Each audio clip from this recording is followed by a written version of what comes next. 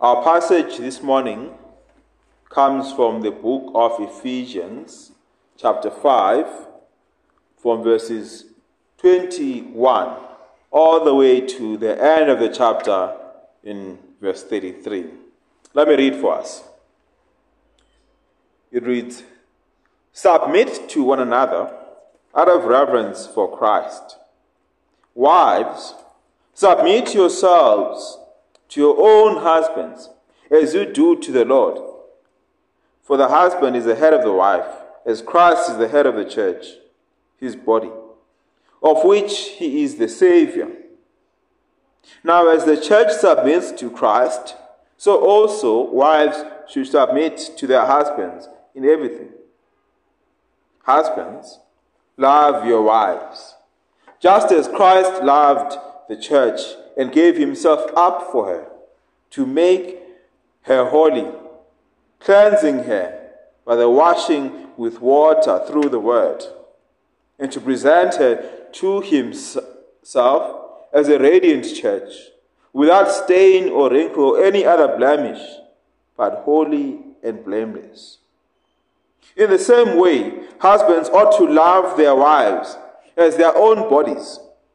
He who loves his wife loves himself.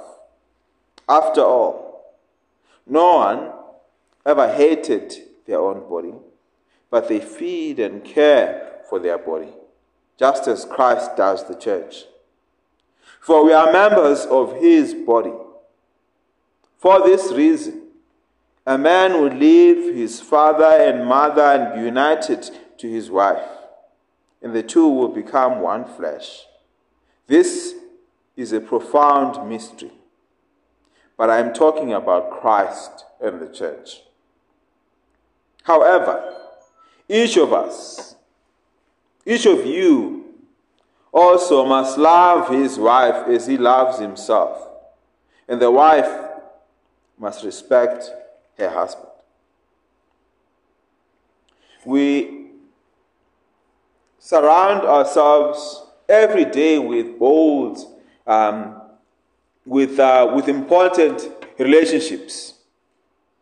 Those relationships could be academic, if you are studying. They could be professional. If you are working, they could be friends. They could be romantic partners, and everything in between. Scientists have singled out that our first relationships are the most important part in our development. The relationships that you get in the family, whether siblings, with your parents, are probably the most important part in your development. They enable you to speak. They enable you to have a self-confidence. They enable you to learn negotiation skills, to learn respect, to learn sharing, to learn taking turns. All in all, these relationships are essential. Without them, the growth of children gets stunted. That is why, even in orphanages, they tend to want to have some form of that relationship. They want to have a mother who is there, who acts a motherly role. But even that is insufficient. They advise that growing up in a family where you have both parents is ideal. It helps you to have better have better social skills, better communication skills. You are better prepared for school. It helps you to get ready to experience the world and be successful in it. Of these relationships, they say, the relationship between a mother and a father are impactful, not just in helping you to be successful in the world as you start off, but also as an example of the type of partner you're going to be when you grow up as well. Unknowingly, children imitate what they saw in their parents in terms of relating to a married when they are married. Children who come from homes where there's estrangement between parents struggle, unfortunately. And this is not to say that they are irredeemable, but they also struggle relationally as they get older. It's interesting, therefore, that the Bible compares the church's relationship to God, the people of God and the church are compared to a relationship of a bride and a bridegroom, of married people, of people who are about to get married, that is. The purpose here is to show us that the marriage relationship is transparent to God's purposes on a larger scale. It speaks about our relationship with God. No other relationship within the family so fully mirrors God's purpose in the world, one commentator said. Our passage this morning moves from our individual relationships to our family and professional relationships. It is still following the same ethical demands that you have seen at the beginning of the chapter, in chapter 5. It is still encouraging us to follow God's example. But now we're going to see what does this look like within the marriage relationship. It is still encouraging us to do what pleases God, as it said in 5 verses 8 and 9. It is still encouraging us to live wisely, but within these contexts. The first thing that I wanted to see there in verses 21 is that Paul wants us to, first of all, submit to one another. That's the first thing. Submit to one another. Verse 21, submit to one another out of reverence for Christ. This clause covers all three paragraphs that you're going to, significant paragraphs that you're going to see from chapter 5 to chapter 6. Chapter 5 will speak about the home. Chapter 6 will speak about the parent-child relationships. And also go on to speak about the slave-master relationship. This clause in verses 21 covers all of that. It says, submit to one another out of reverence for Christ. He is speaking not only to the wife, but he's speaking to the husband, to the child, to the slave, to the master. The word submit here means allow the other person to do that which God has called them. It is typically used in a military context to distinguish between commanders and soldiers, to distinguish between people who have different functions within the army. The soldier submits to the commanders, otherwise the task to be done would be leaderless. At the heart of submission is a notion of humbly accepting God's order.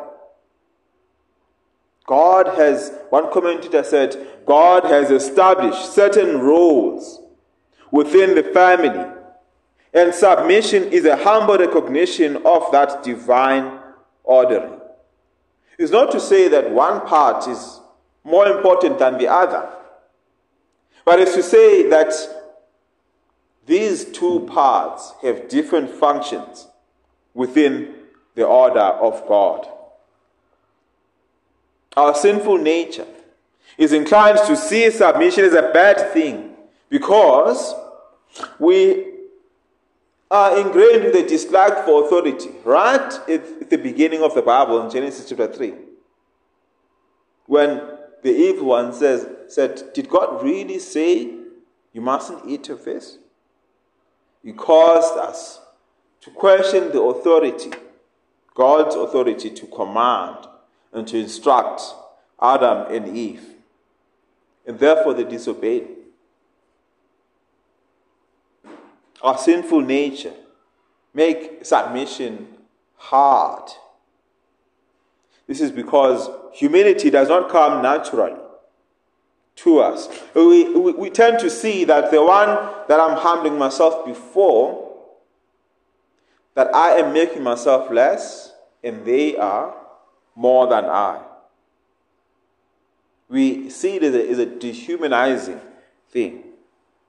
We equate authority with tyranny, abuse of power, and corruption. Our experience of those who are in positions of authority who do abuse it because they are sinful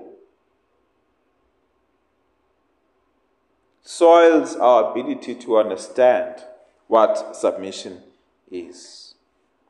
At times we feel that the people that we are called to submit to do not have our respect, are not honorable. This is why we therefore need another motivation for submission. We need to submit to these people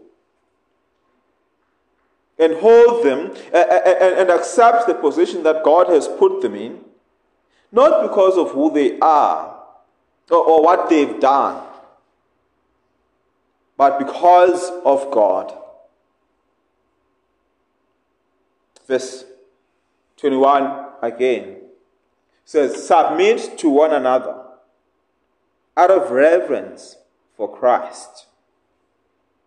Submit to one another out of reverence for Christ. The cause, the foundation for your submission, the motivation for your submission should be reverence for Christ. The one before you may not be worthy of your submission, but out of reverence for Christ you submit to them. To revere is to hold someone of high esteem. Other versions would say submit to one another out of fear for Christ. Because the word reverence in the Bible is often translated as reverent fear. The fear of the Lord is the beginning of wisdom. It's not to say that you are to run away from God, but you should fear sinning against Him because of the consequences of doing so. You are to respect Him. You are to desire to do everything to please Him because of His position and yours. To revere is to hold something in high esteem, is to respect the other person. You are told by Paul here to submit to one another out of reverence for Christ. He understands that it's difficult to submit. It's difficult to submit to those in authority. He understands that it's going to be hard for, when you get to chapter 6, especially, for the slave to submit to their master when they are clearly in an unjust and unequal relationship. He understands that it's hard for wives to submit to their husbands because their husbands are also sinful. Yes, they've decided to unite themselves with them, and they've now become one flesh. And God has declared that this is the order in which this family ought to run. But it's hard, isn't it, to submit. The call here is that the motivation should be Christ. Should be Christ and what He has said. It means that you are submitting is a sign of your devotion to God. It's a sign in your belief in Him and your acceptance of the order in which God has ordained. When you get stopped by a traffic policeman, you do not stop because you respect the person or you think that this is a good person who deserves to stop you, that they are a better driver than you. You stop because you respect the law, which has said that on the road you may be the CEO, you may be a minister of a government department, you may be a scientist, you may be a doctor on a way to save a life, you may be the richest person in the country, but on that road, the policeman has been given authority to administer and to monitor the obedience of the law of God. So therefore, all of us, we stop, listen to them, we give them our licenses, they check the license disc because of the role that this person plays in society. This is the attitude you should adopt as you go through these ethical demands as well. Between husband and wives, between children and parents. These are the roles. This is the understanding we should have with regards to these roles. Now let's move on to the first one. The first one relates to verses 22 to 24. It says, wives, submit to your husbands. Wives, submit to your husbands. Verse 22 to 24. Wives, submit yourselves to your own husbands as you do to the Lord. For the husband is the head of the wife, as Christ is the head of the church. Your model, what Paul is showing us here, is that your model of submission is exemplified by the relationship between Christ and the church. The church submits to Christ and seeks to obey his word, to live according to the word that he has given us, and wants to be like him. The church longs for Christ's presence and enjoys an intimate and eternal fellowship with him. The church listens to Christ as its head and Savior. Those who are in the church, we pray in Christ's name. We conform our characters to his image. We submit to him as the church. The instruction here is therefore, adopt the same demeanor. You who are married, submit to them. And I want to add here two things that are important, or at least that are distinct between a husband and Christ. We should not read this text as if it is the only text that exists in the Bible. The similarities between Christ and her husband need to be limited. Of course, because one is Lord and Savior and died at the cross for the salvation of souls, the other one is just a man. Christ is the Savior. The husband is not. Look at even in verses 23. It is talking about Christ, who is the head of the church, his body, of which he, that is Christ, is the Savior. Nothing is said here about the saving nature of the husband. The husband is given a responsibility. We will see that responsibility as we move on, verses 25 downwards. And that responsibility is not to save, but to point to salvation. To point to the one who will save. We will see as well that the wife is called to submit to a husband who acts in a certain way. It's not called to submit to the husband in all things. Even though we see at the end there that the Verse 24. Now, as the church submits to Christ, so the wives should submit to their husbands in everything. You should not read that as contradicting the word of God, which calls us, even in submission, not to submit to people, whether they be government officials. If He are calling us to do that which is contrary to the word of God. Think of Daniel in the lion's den, for an example. If submission was allowed in every context, we would say that he disobeyed. But no, the wife like Daniel has a Lord and Savior, has God, who is above her husband, who is above the president, who is above the policeman on the road.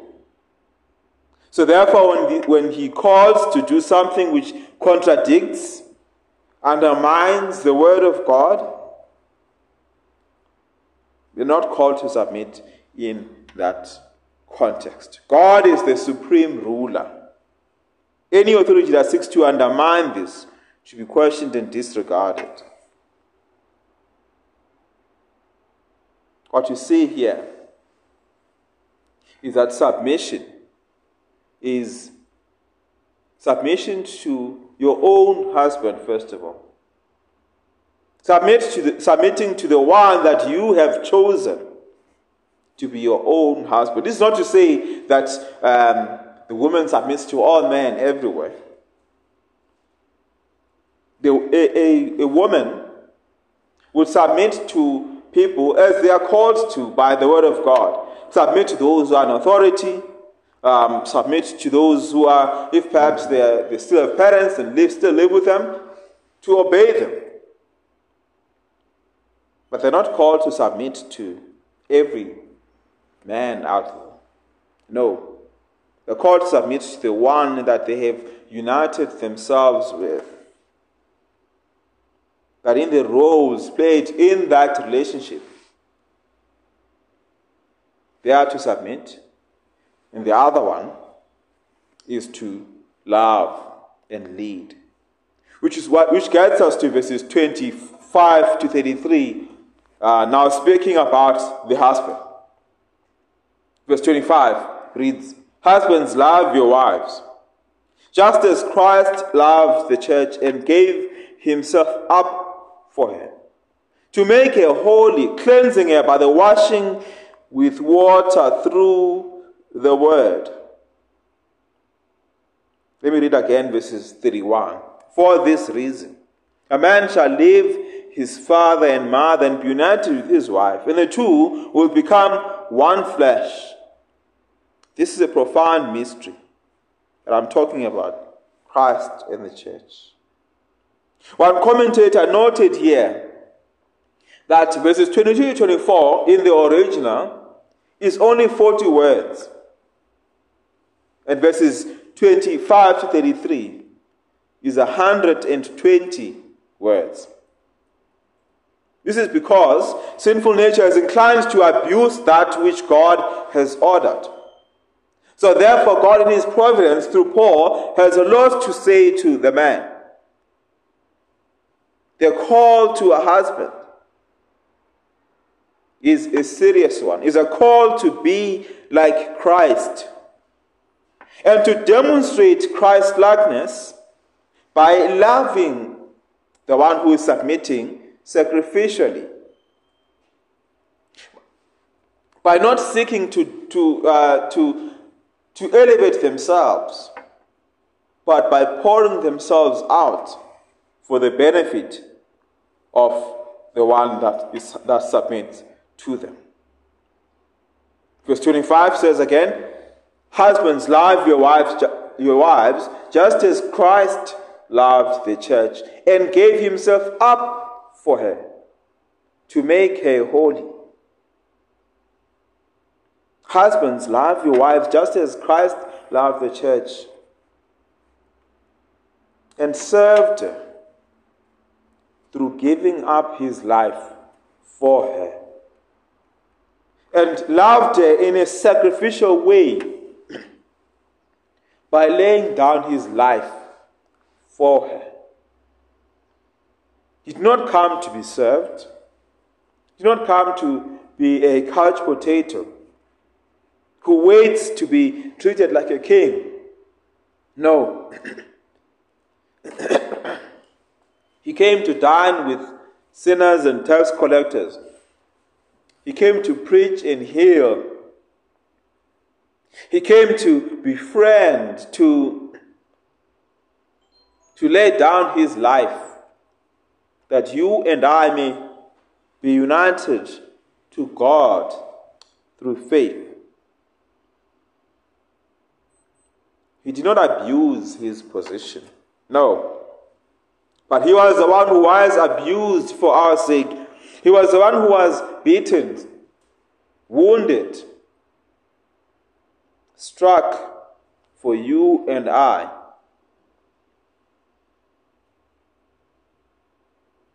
We did not come to abuse the power that he has. Did not come to abuse the strength that he had. But he came to speak on behalf of the weak. He came to defend them against their biggest enemy, death. Look at verses 26 and 27 again with me, and see that Christ is committed to making the church holy, pure and acceptable to God. Look at verses 26.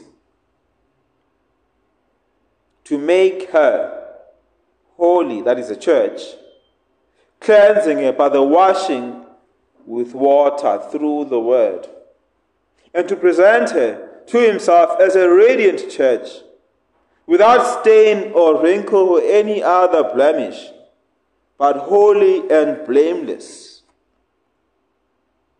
This speaks to then the function of Christ in the church.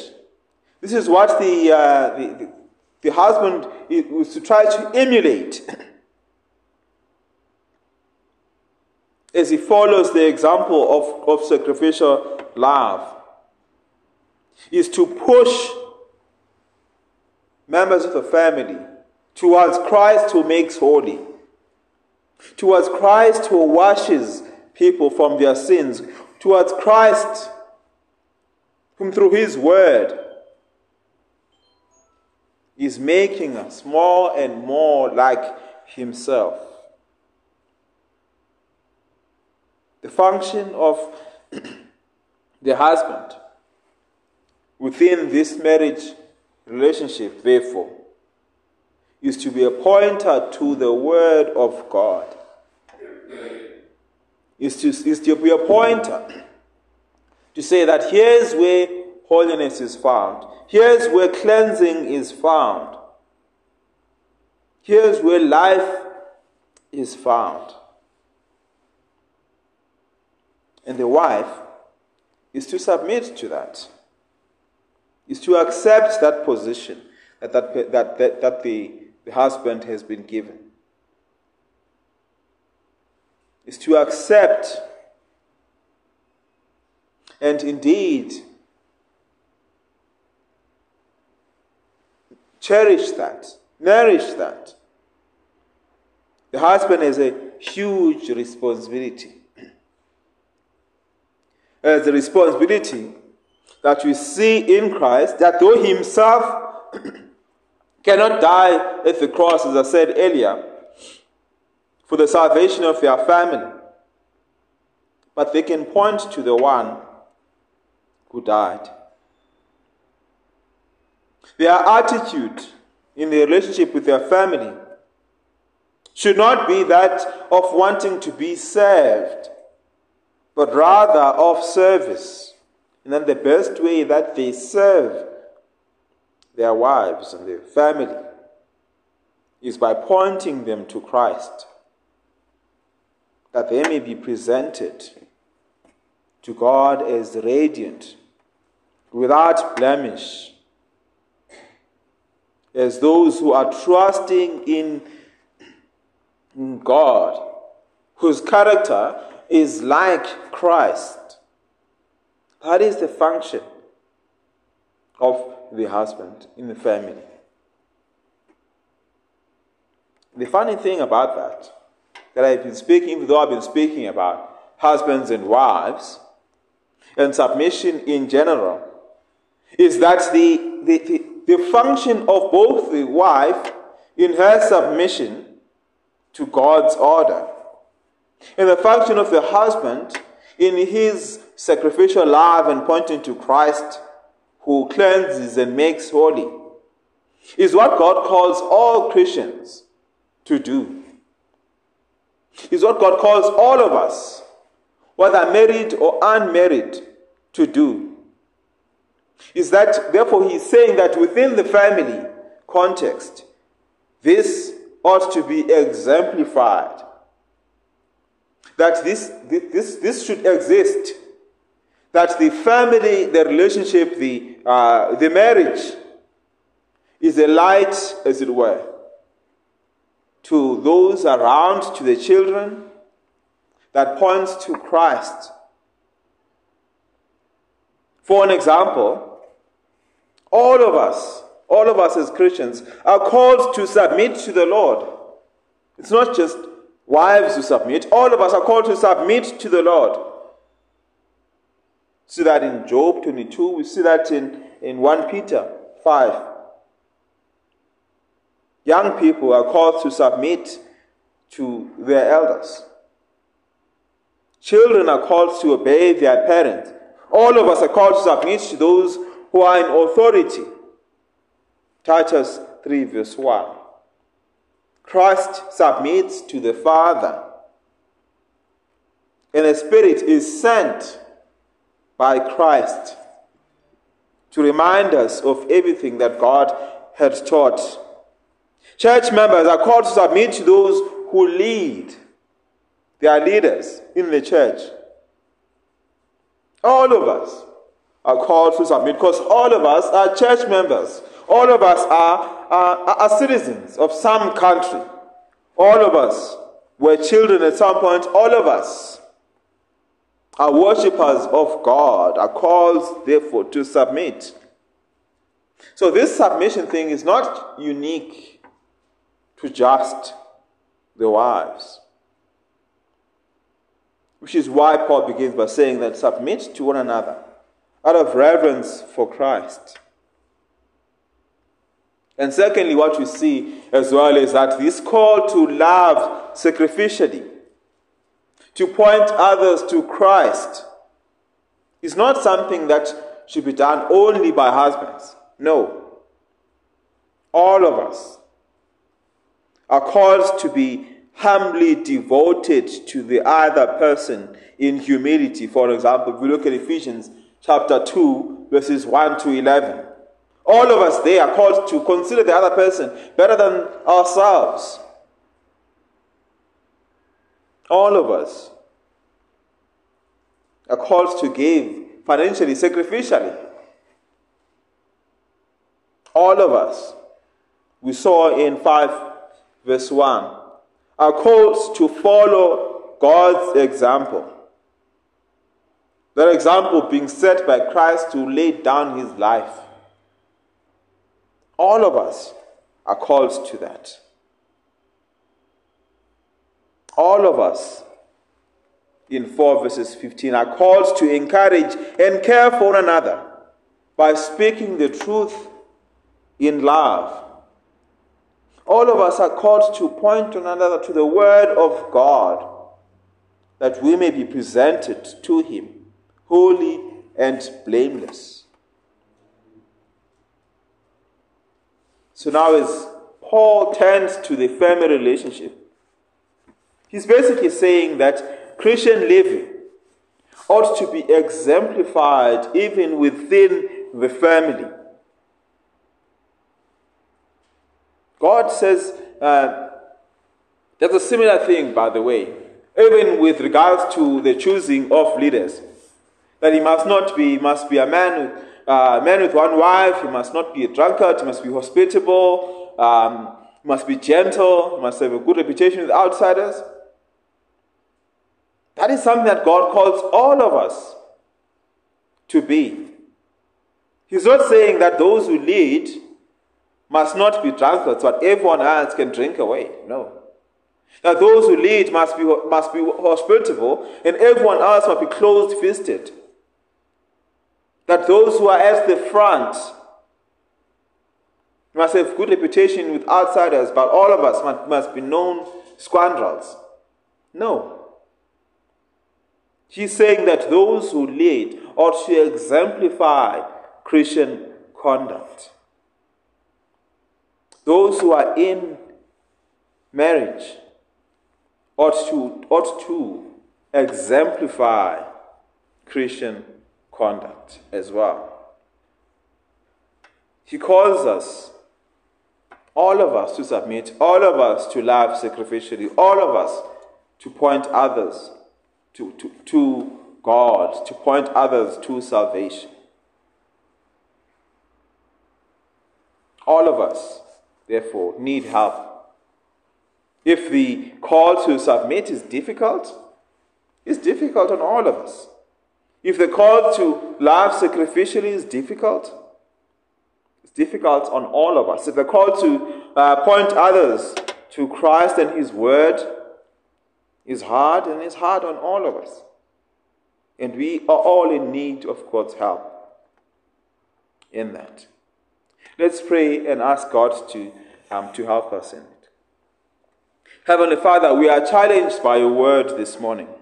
The word that calls us to submit to one another out of reverence for Christ. The word that calls us to love sacrificially and to point others to the one who saves. Lord, we cannot do this without you. We pray that you would equip us, that you would encourage us, that through your Spirit, you would empower us to be examples of submission, examples of sacrificial love, to point others to you. I pray and ask this in Jesus' name. Amen.